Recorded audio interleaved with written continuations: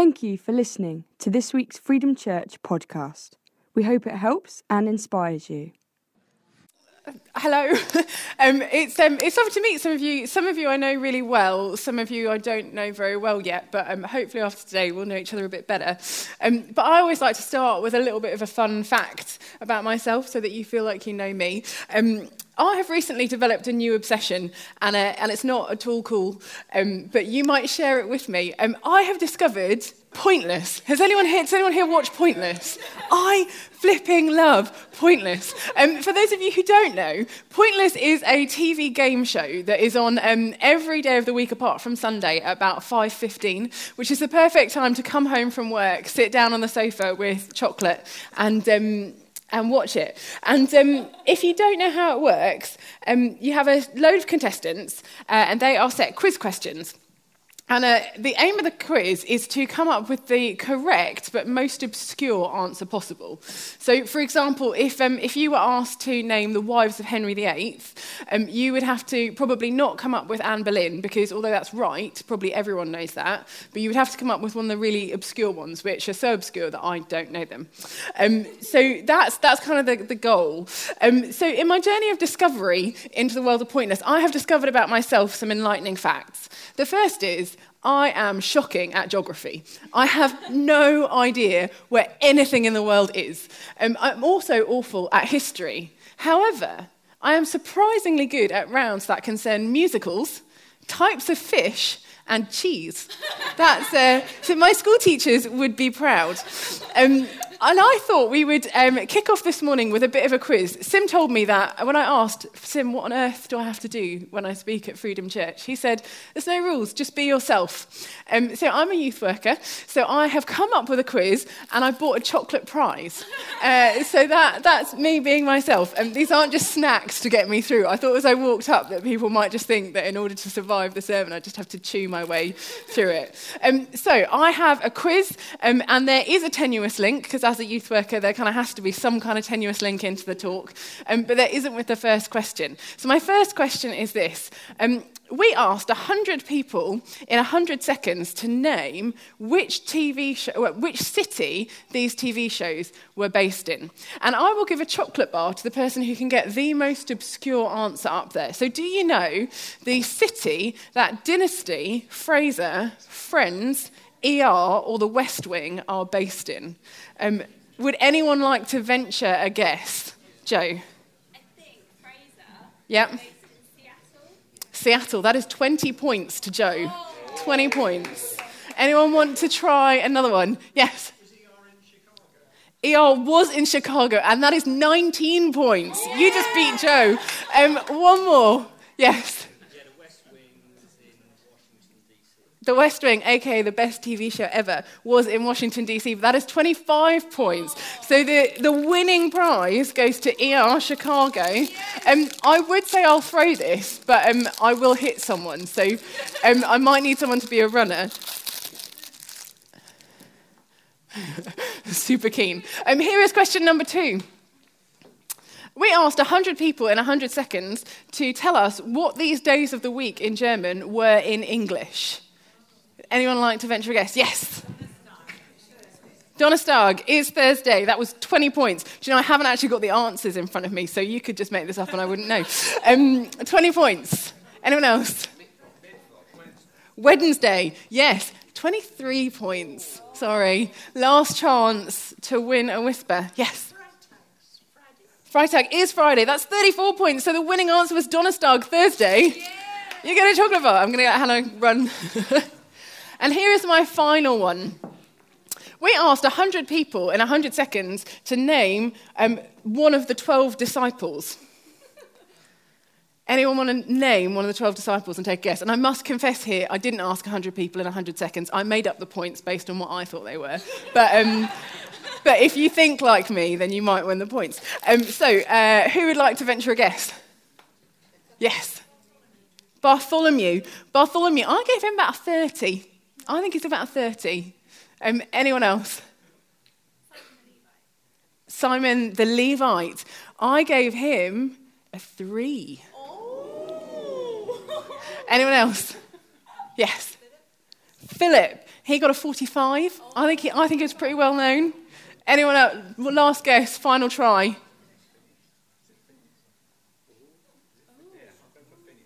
Phineas. I don't think there was one. I'm gonna pause there and be like, it is possible there's a theological thing that I've missed. It could be that he was so obscure. There's a horrifying. I'm just looking at Sim to be like, was that some kind of code name for them? No. So the winning was Simon the. Brilliant. Our 3 disciples today, I have christened the forgotten disciples. So Joe has managed to get one of them. The 3 disciples we're looking at today are the 3 that you really want to know about if you go on Pointless. They are not the 3 that you really want to know about when you're doing your first talk at Freedom Church ever. Thank you, Sim. Because the 3 disciples today are hopeless for a talk. Because we pretty much know nothing about them. Today we are looking at Simon the Zealot, Thaddeus, and James, son of Alphaeus.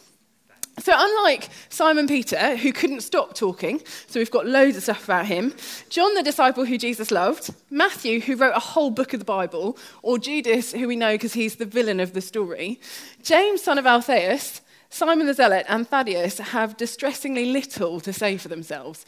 When I told a friend that I was speaking on these 3, she said, I've literally never heard of them. Their biggest claim to fame is that their names appear in the list of the names of the disciples. That's pretty much it. So I have hunted down the depths of books and articles on Wikipedia to find out what details we know. And it is a true testament to the theologians and historians of the world that actually they've come up with quite a lot for a list of names. And would you like to know what we know about these guys? Yeah. Here are the top trumps. First is James, son of Alphaeus. I've said he's got nicknames 1. I'll tell you about that in a second. Memorability 0. Brothers, maybe 2. So he was the son of Alphaeus. We know that. We don't know who Alphaeus was. We know that he was the son. James is a ludicrously common name in the Bible. There's loads of James, and lots of them are really exciting. One of them might have been the brother of Jesus.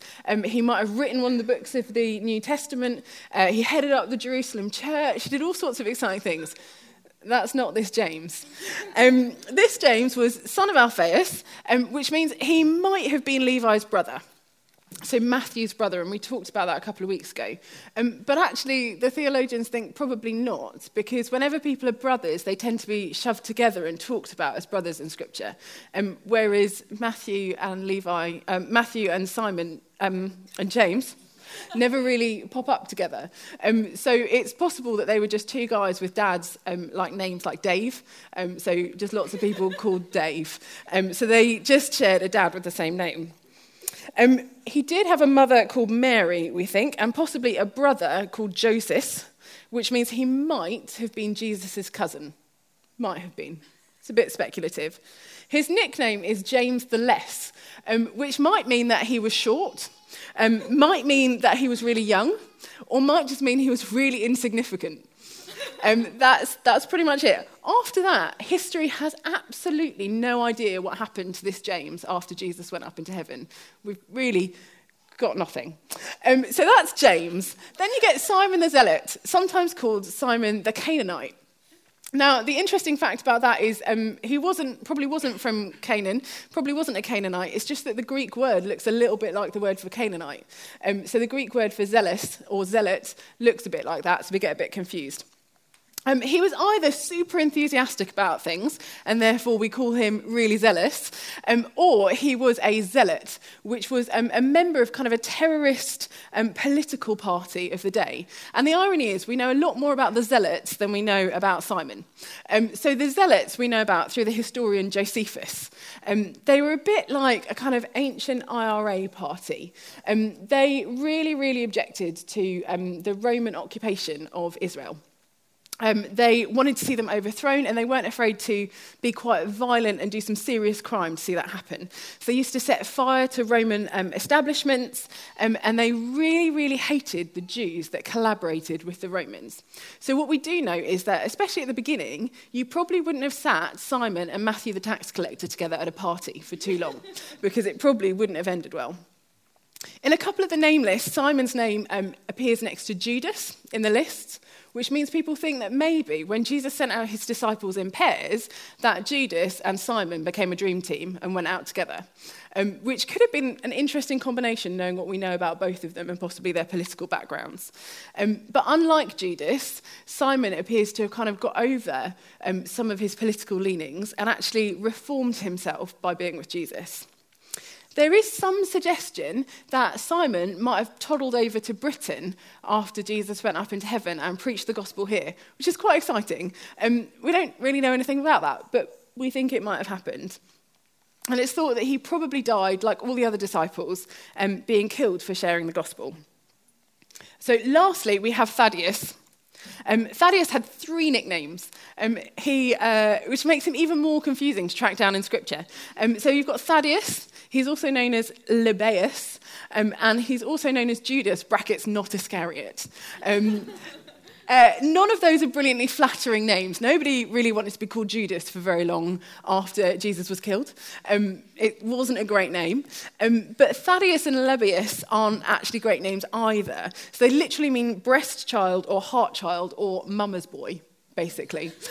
So there's some speculation that unlike super enthusiastic, ragey Simon, that Thaddeus might have been quite gentle, quite kind, quite nice. That's what we think they might have been getting at, but we don't really know.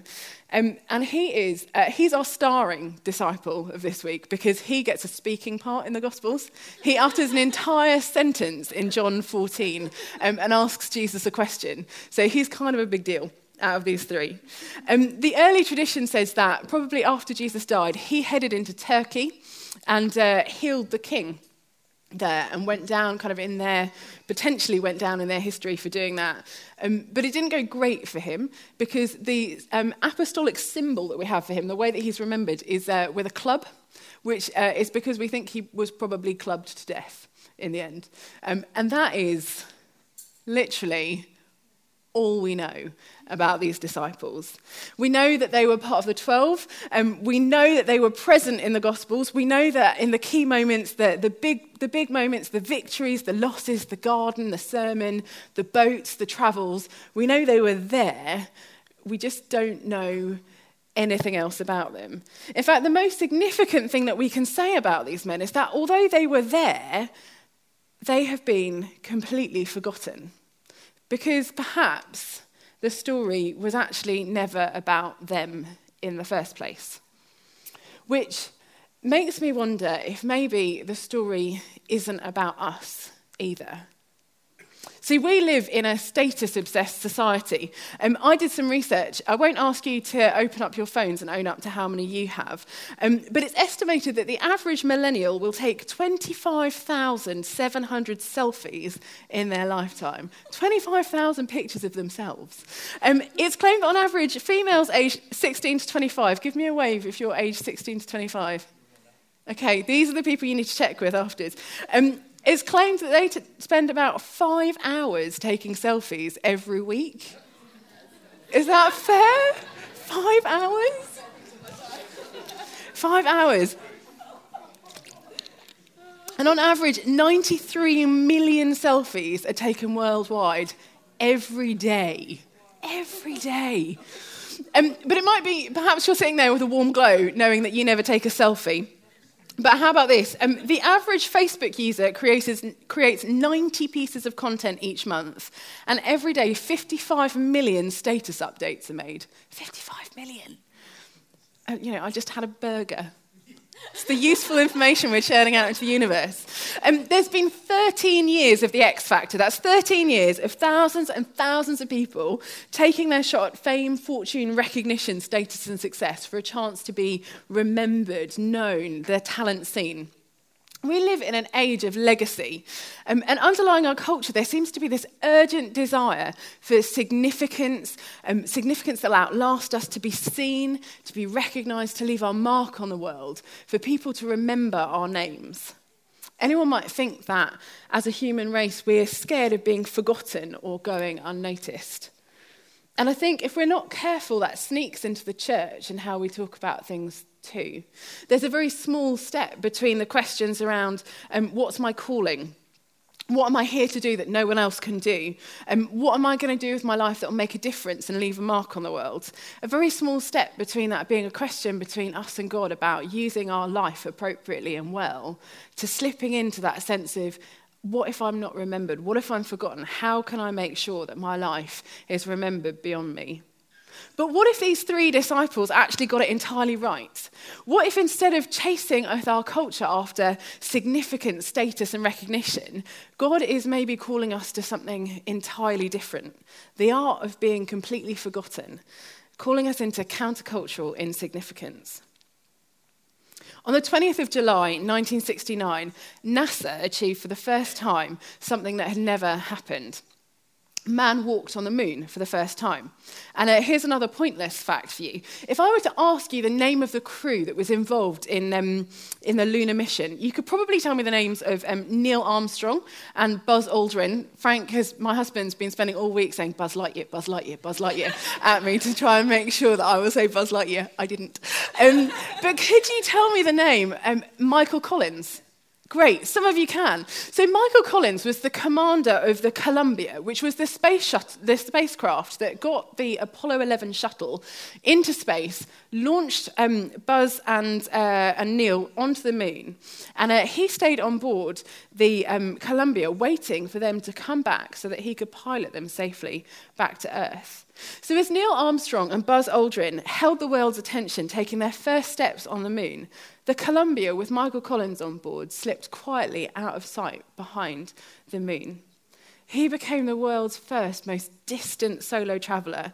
He was separated from the entirety of the rest of humanity by about 250,000 miles of space and by the bulk of the moon. And in spite of the significance of what he was contributing in that historic moment, the hugeness of what he was experiencing, the magnitude of what he was adding to humanity's experience, he was out of sight, out of contact, and out of mind. And to be honest, he's pretty much remained that way ever since, almost completely forgotten in the stories of history. But when he was asked about it and the fact that he's largely been forgotten, he simply says this: it was an honour. It was an honour. And I wonder if those might be the words that Simon, James, and Thaddeus would say as well. It was an honour. In John 3, John the Baptist's disciples have a bit of a freak out.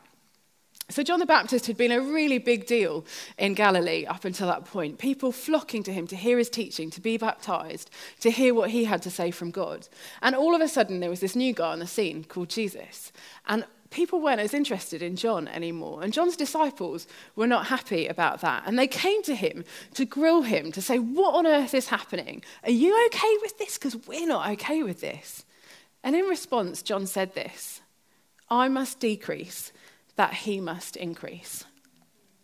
This was the calling on James and Simon and, I said Alphaeus, that's not the name. James, Simon, and this is the great moment. Thaddeus. They're doing a really good job being forgettable. This was the calling on each of them, and this was the calling on actually all the disciples, and this is the calling on us. We're not called to live our lives for our own significance, our own fame, our stories being remembered, our adventures being talked about, but actually to live our lives for the significance of Jesus and his story. If there's one thing that these disciples can really teach us about, it's this idea of being counterculturally insignificant, the art of being forgotten for the very best reason, so that Jesus might be remembered. And when we look through the Gospels, we follow 12 men on the most astounding adventure of their lives. They lived for 3 years with the Son of God. None of us can claim that. They saw miracles. They did miracles. They changed people's lives forever. They were empowered to heal the sick, cast out demons, do miracles. But they were never the central character of the story. They're not the point. Every time they're mentioned, every story that's told about them, every piece of speech they made is designed to point to someone else, to Jesus. And the same is true of us. I remember not long ago, I walked away from a conversation with a big issue seller with a big issue in my hand and a warm glow in my heart. We'd had a great chat, I'd made a smile, it was brilliant. And I thought, yes, this is what living out my faith looks like. This is what, in the day-to-day life, making a difference for Jesus means. And I was halfway across the car park when I suddenly stopped and I thought about what I was saying to myself. Because as I walked away from her, I thought, yeah, I've made a real difference. But I suddenly realised that the only thing that I had left her with was a sense that I was really great. I was really kind. I'd made a really good difference to her day. There was nothing at all of Jesus in that interaction that we'd had. I built myself a phenomenal legacy of being a really nice person. But actually, had I done any good in pointing her at the guy that loved her more than I ever could? And as I thought about that, I realised how often that was true of the things that I do. When I stand up and I talk to a youth group, or I do something at work, how often my goal deep down is to prove that I'm really capable, I'm really great, I'm really nice, I'm really friendly. How often does that get in the way of people seeing Jesus behind it all? Because in all our interactions, on all our adventures, we're not the ultimate point. We were designed to be becoming more insignificant so that Jesus would become more significant. Our lives were intended to point to his story, not to our stories. Our adventures and the journeys that we take are meant to be about his name being remembered, not about us going down in the pages of Christian history. And Simon, James, and Thaddeus, they lived lives of the most amazing adventure that many of us will never come close to. They changed the world for some people. They helped found the global church, 3 of 12 of the first founders of the church that lives on beyond them. But you know what? I think they did it so well because we remember basically nothing about them. And I wonder how hard we find it, the idea that our actions might be completely forgotten, that our lives might never be remembered. That might be a real problem for us. But what if we could be fine with it? What if that could be okay? Because being forgotten seems like really bad news, but it could be really good news. Because when we live our lives trying to be utterly forgotten by the world so that Jesus might be remembered, we have a promise that we are remembered somewhere else. That for all our earthly insignificance, we have heavenly and godly significance. Can I have the next slide? And the next one. In Revelation 21, John describes being shown by God the new heaven and the new earth. And it says this. If you want to get it up on a phone, that's the best. Then I saw a new heaven and a new earth. For the first heaven and the first earth had passed away, and there was no longer any sea. I saw the holy city, the new Jerusalem, coming down from out of heaven, from God, prepared as a bride, beautifully dressed for her husband. And I heard a loud voice from the throne saying, "Look, God's dwelling place is now among the people, and he will live with them. They will be his people, and God himself will be with them and be their God. He will wipe every tear from their eyes. There will be no more death or mourning or crying or pain, for the old order of things has passed away." And one of the 7 angels who had 7 bowls full of the 7 last plagues came to me and said, "Come, I will show you the bride, the wife of the Lamb." And he carried me away in the spirit to a mountain, great and high. And he showed me the holy city, Jerusalem, coming down from heaven from God. It shone with the glory of God, and its brilliance was like that of a very precious jewel, like jasper, clear as crystal. It had a great high wall with 12 gates, and with 12 angels at the gates. On the gates were written the names of the 12 tribes of Israel. There were 3 gates on the east, 3 on the north, 3 on the south, and 3 on the west. The wall of the city had 12 foundations, and on them were the names of the 12 apostles of the Lamb. The wall of the city had 12 foundations, and on them were the names of the 12 apostles of the Lamb. Pretty much every part of Simon, James, and Thaddeus' life has been completely lost to history. It's gone. We have no idea. Every word that they said, every decision that they made, every life that they changed is forgotten, insignificant, possibly, unremarkable. We only have their names. But in heaven, their names, their lives are of such significance that they're carved into the foundations of the walls of the heavenly city. That is how significant they were to God, so known, so chosen, so loved by Jesus, that they have that eternal inheritance with him.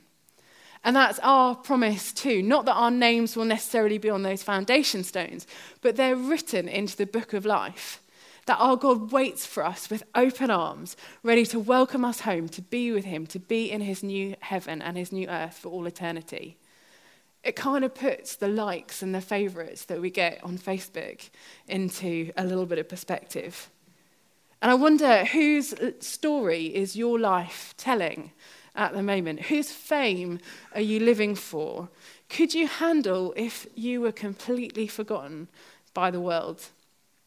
It might be that your answer is a resounding success, in which case I salute you and I want to sit down with you, because mine is not a yes. It's probably a quiet and ashamed no. If your answer is no, like me, if there's a little quiet voice in your soul that says, actually, I really don't want to be insignificant. I want to be known. I want to be respected. I want people to know about me. I've got a couple of practical tips as to how I think we can shift ourselves from people chasing earthly significance to relinquishing that for the significance of Jesus. Here's the first. Practice worship. Did I say prayer? Fascinating. That's what babies do to your brain. Practice worship is what that should say. Pray too. Great thing to do. Practice worship. When we worship, we stand in front of God and we remind ourselves of who he is. I didn't talk with Jim before this morning, and I love the songs that Jim had chosen because they were so on message. When we stand in front of God, we remind ourselves of who he is, who we are next to him, and actually why it's okay for him to be remembered and us to be forgotten. When we regularly do that, whether that's through musical worship, through sitting in front of Jesus each day and reminding ourselves of who he is, our perspective on life changes and we can release that need to be remembered. Tim Keller, in his book Counterfeit Gods, talks about the need for status and success and recognition as an idol.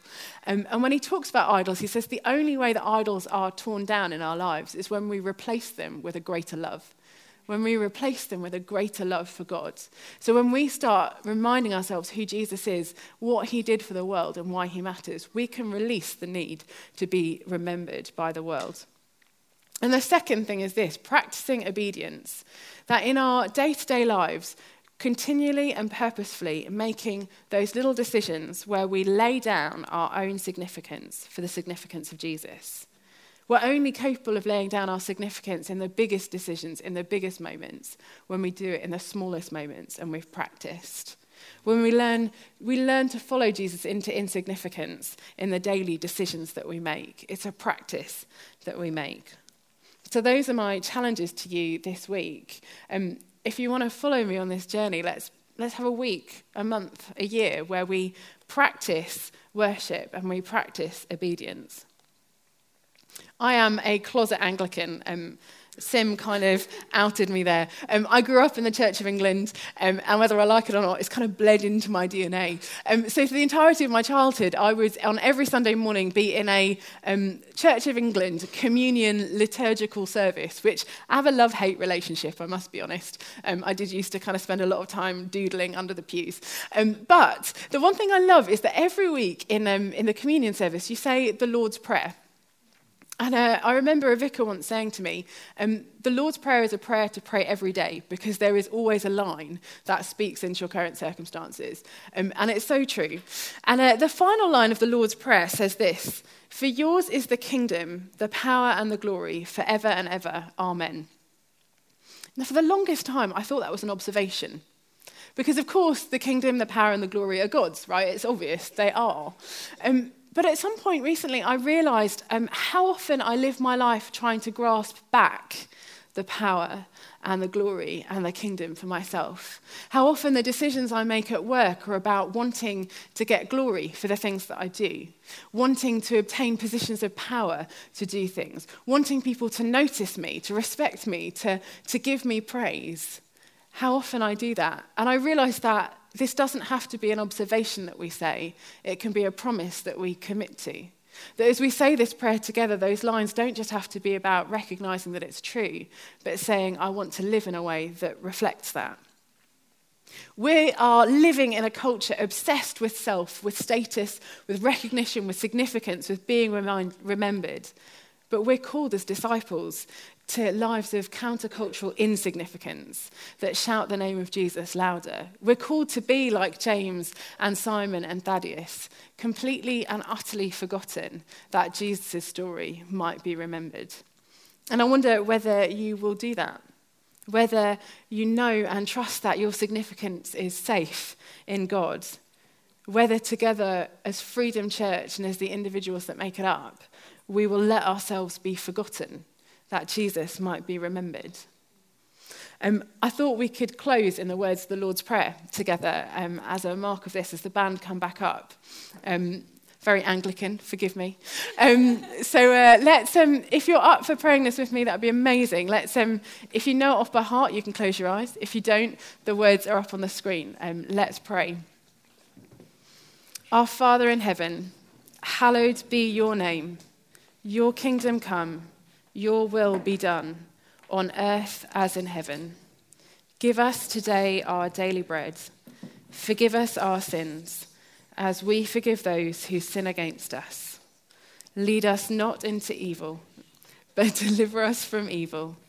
For the kingdom, the power, and the glory are yours, now and forever.